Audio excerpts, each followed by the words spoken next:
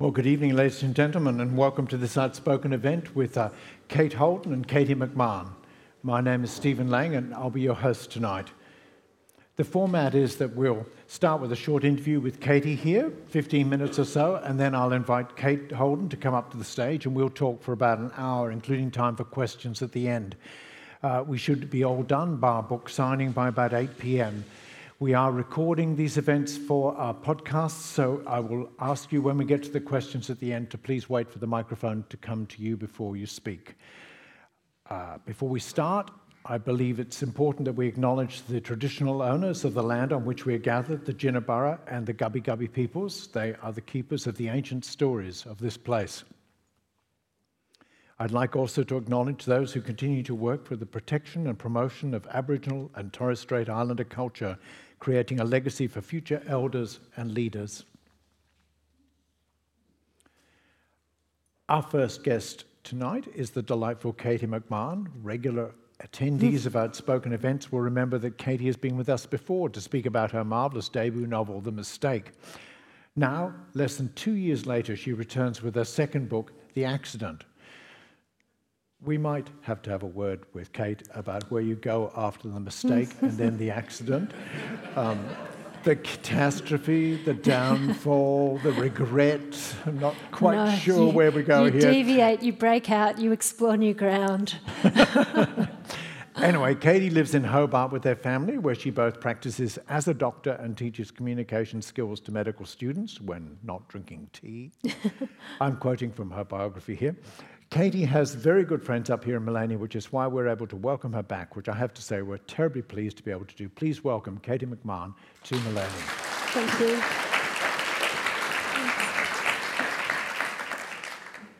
Kate, The Accident. You've received a lot of very good publicity for your novels, particularly for the first one, which has got out. You had Liane Moriarty, you had a whole lot of people giving you kind of blurbs. But that publicity, probably to try and increase sales, has been pushing you to the end of the to clit shift end of the clit.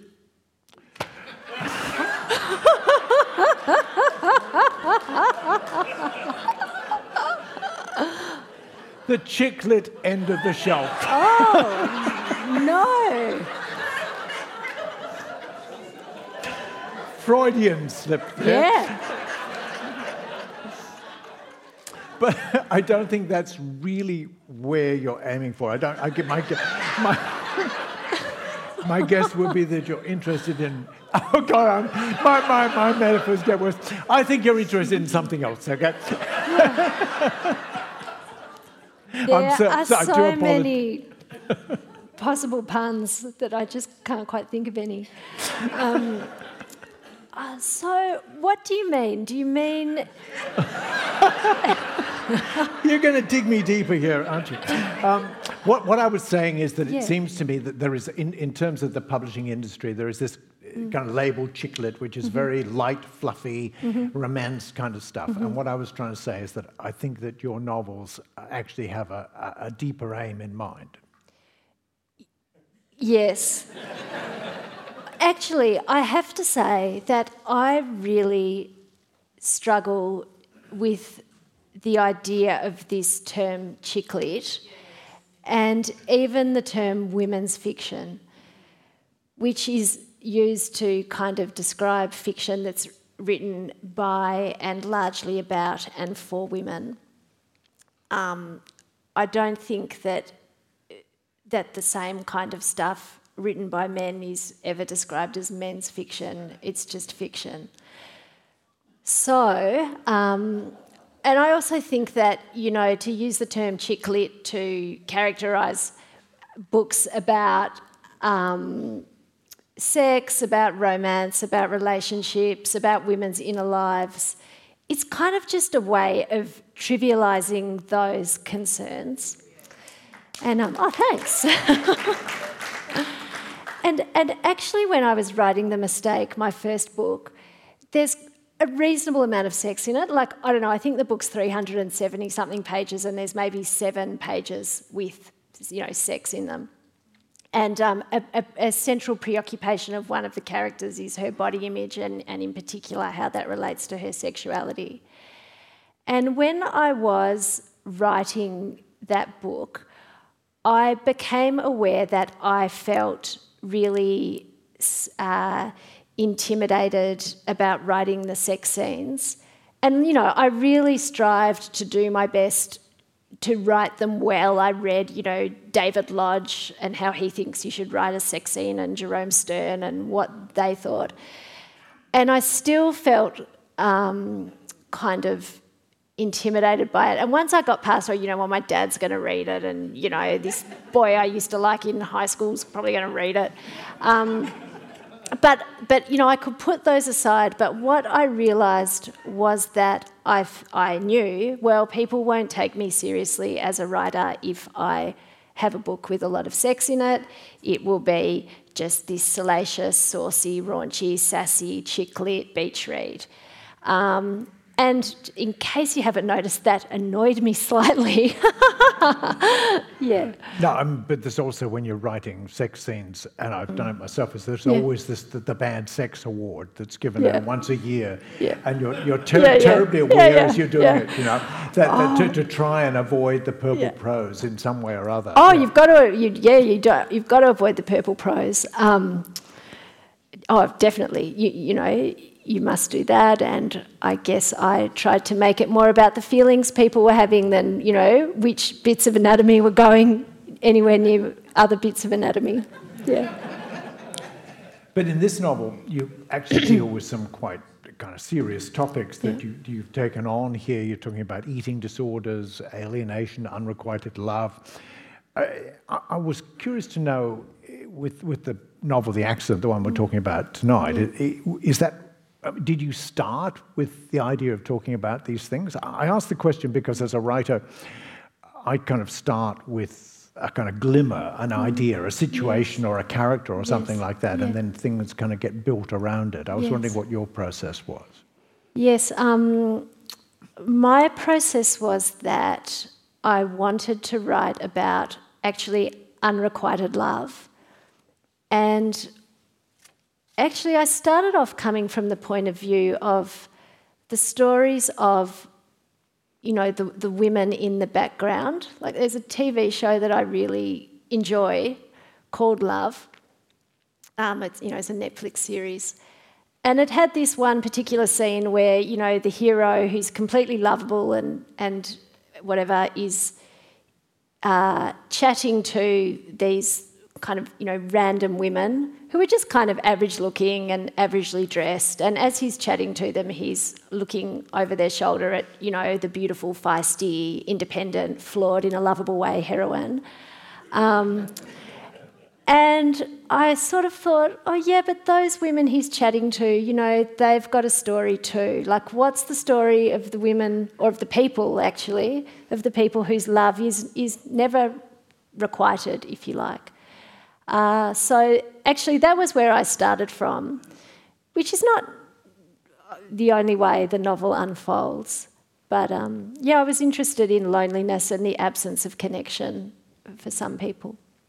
And also one of the themes that really comes up is kind of connected to that, which is this idea that the actions that we take when we're young have enormous consequences later on in life. And in sometimes it seems a bit unfair as well, because when we're young, we don't know how our actions are going to affect other people.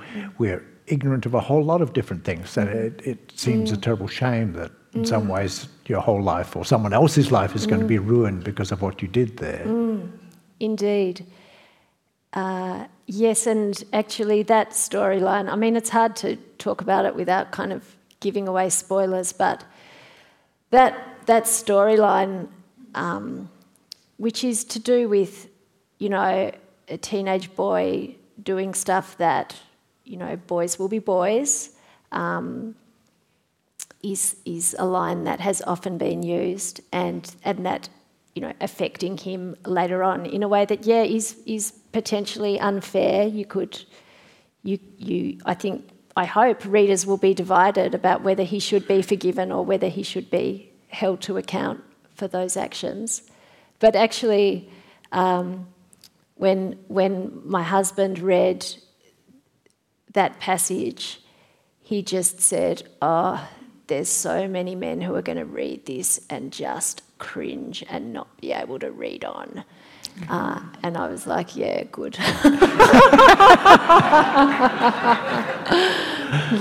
Yeah. So look, maybe it'd be a good opportunity for you to read a short passage from the book. Yeah, by all means. This is actually what I think the emotional heart of this book is a relationship between a mother and a teenage daughter. So in this passage is the mother has just picked her daughter up from school. So chapter 8. Emma had been surly after school again, snapping the edge of her uniform dress into the car with an enraged flick of her wrist and making a contemptuous, tormented click in her throat when Grace leaned over to kiss her hello. Grace had started off thinking about the stress of a new school and the reality of mental illness and feeling compassionate and concerned. That had lasted about a quarter of the way home. Then Grace started feeling irritated. How bad could Emma's life really be? She was a middle-class young person in a stable democracy, being driven home to a nice home in a temperature-controlled car. Emma was wearing a goddamn Garmin. "Want some avo on toast with me?" Grace said, once they were inside and she'd put the kettle on. It had started to rain. "Nah," Emma replied without raising her head. She wasn't using her phone. Her elbows were on the dining table, fingertips idling over the edge of the carefully stocked, by Grace, fruit bowl. Her half-open school bag was on its side by the window. Her discarded shoes trailed their laces across the recently vacuumed, also by Grace, lounge room doorway. So, that was all enraging. And yet, at this time of day, Emma's average brown hair appeared mousy and straggly. The hopeful ponytail of the morning was flat. Her upper arms were white and freckly and artless. Grace thought about the merciless Year 10 eyes of the cool boys. "No worries, Ems," she said. Although, should she be asking subtle, probing questions? "So, what are the girls in your art class like?" Or cutting to the chase? "All right, Em, did you eat your lunch today?" Or making general, "See about Wimbledon?" conversation that broadened Emma's worldview. She'd always trusted she'd be one of those brisk, confident mothers, someone who peeled potatoes and decided rules and fired off pithy reprimands without thinking too hard about anyone's psychology. Now she wondered whether those women even existed in real life.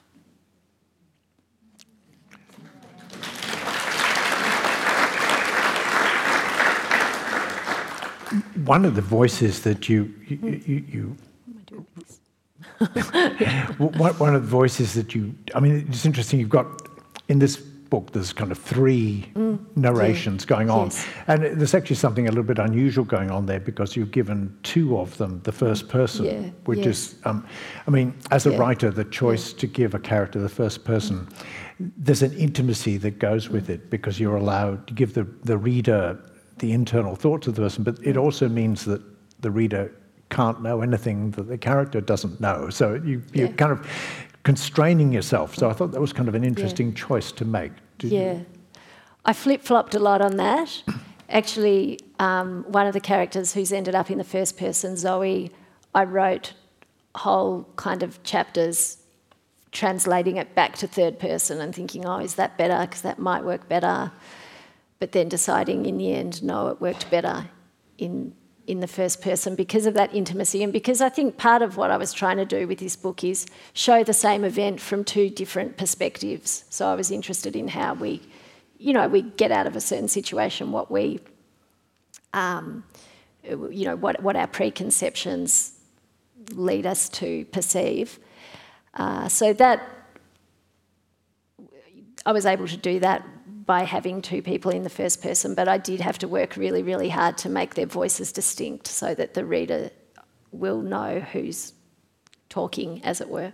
Interestingly enough, as an introduction that I gave you there, one of the things you do is to teach communication to young medical students. Yes. And I wondered, because does her character come out of your experience teaching medical students how to communicate? And just, continuing a secondary question is, what's that like, teaching medical students how to communicate? Oh, yeah, good question. I'm not sure which one to answer first. I mean, no, my characterisation of Imogen does not come out of teaching the medical students to communicate. It really came out of wanting to explore and draw on that sense of alienation that I think sometimes people can feel when they don't quite fit in and they feel lonely. We might feel lonely, and so we might try harder to connect with people, and in so doing, if we're not particularly good at knowing how to do that, we might alienate people further, so then we get more lonely, so then we try harder, and there can be a bit of a vicious cycle, and it can end up in a person feeling very lonely and misunderstood. So that's where I was coming at it from with Imogen, in that, she's a person who really lacks social nous, lacks the ability to read people, doesn't know how to get the things she most wants. Yeah. Teaching the communication skills to medical students is mostly really fun and lovely. The only time, some people think they already know everything, and that's really annoying. Yeah. But I mean, I'm going to follow up on that one just a little bit, because... Yeah. Just remember this is being recorded. Well, just that doctors are not really terribly well known for their communication skills. It's a shame. Other than present company. Yeah, of course. I know. I do feel that if I have to have my gallbladder out, for example, I don't really care that much whether or not the surgeon who does it has a great bedside manner, as long as he or she knows how to do that, which is not easy. I could not do that. It is not in my nature to have the right kind of mind to be able to make those decisions and be so black and white in my thinking, which I think, have to be to pull off those surgeries.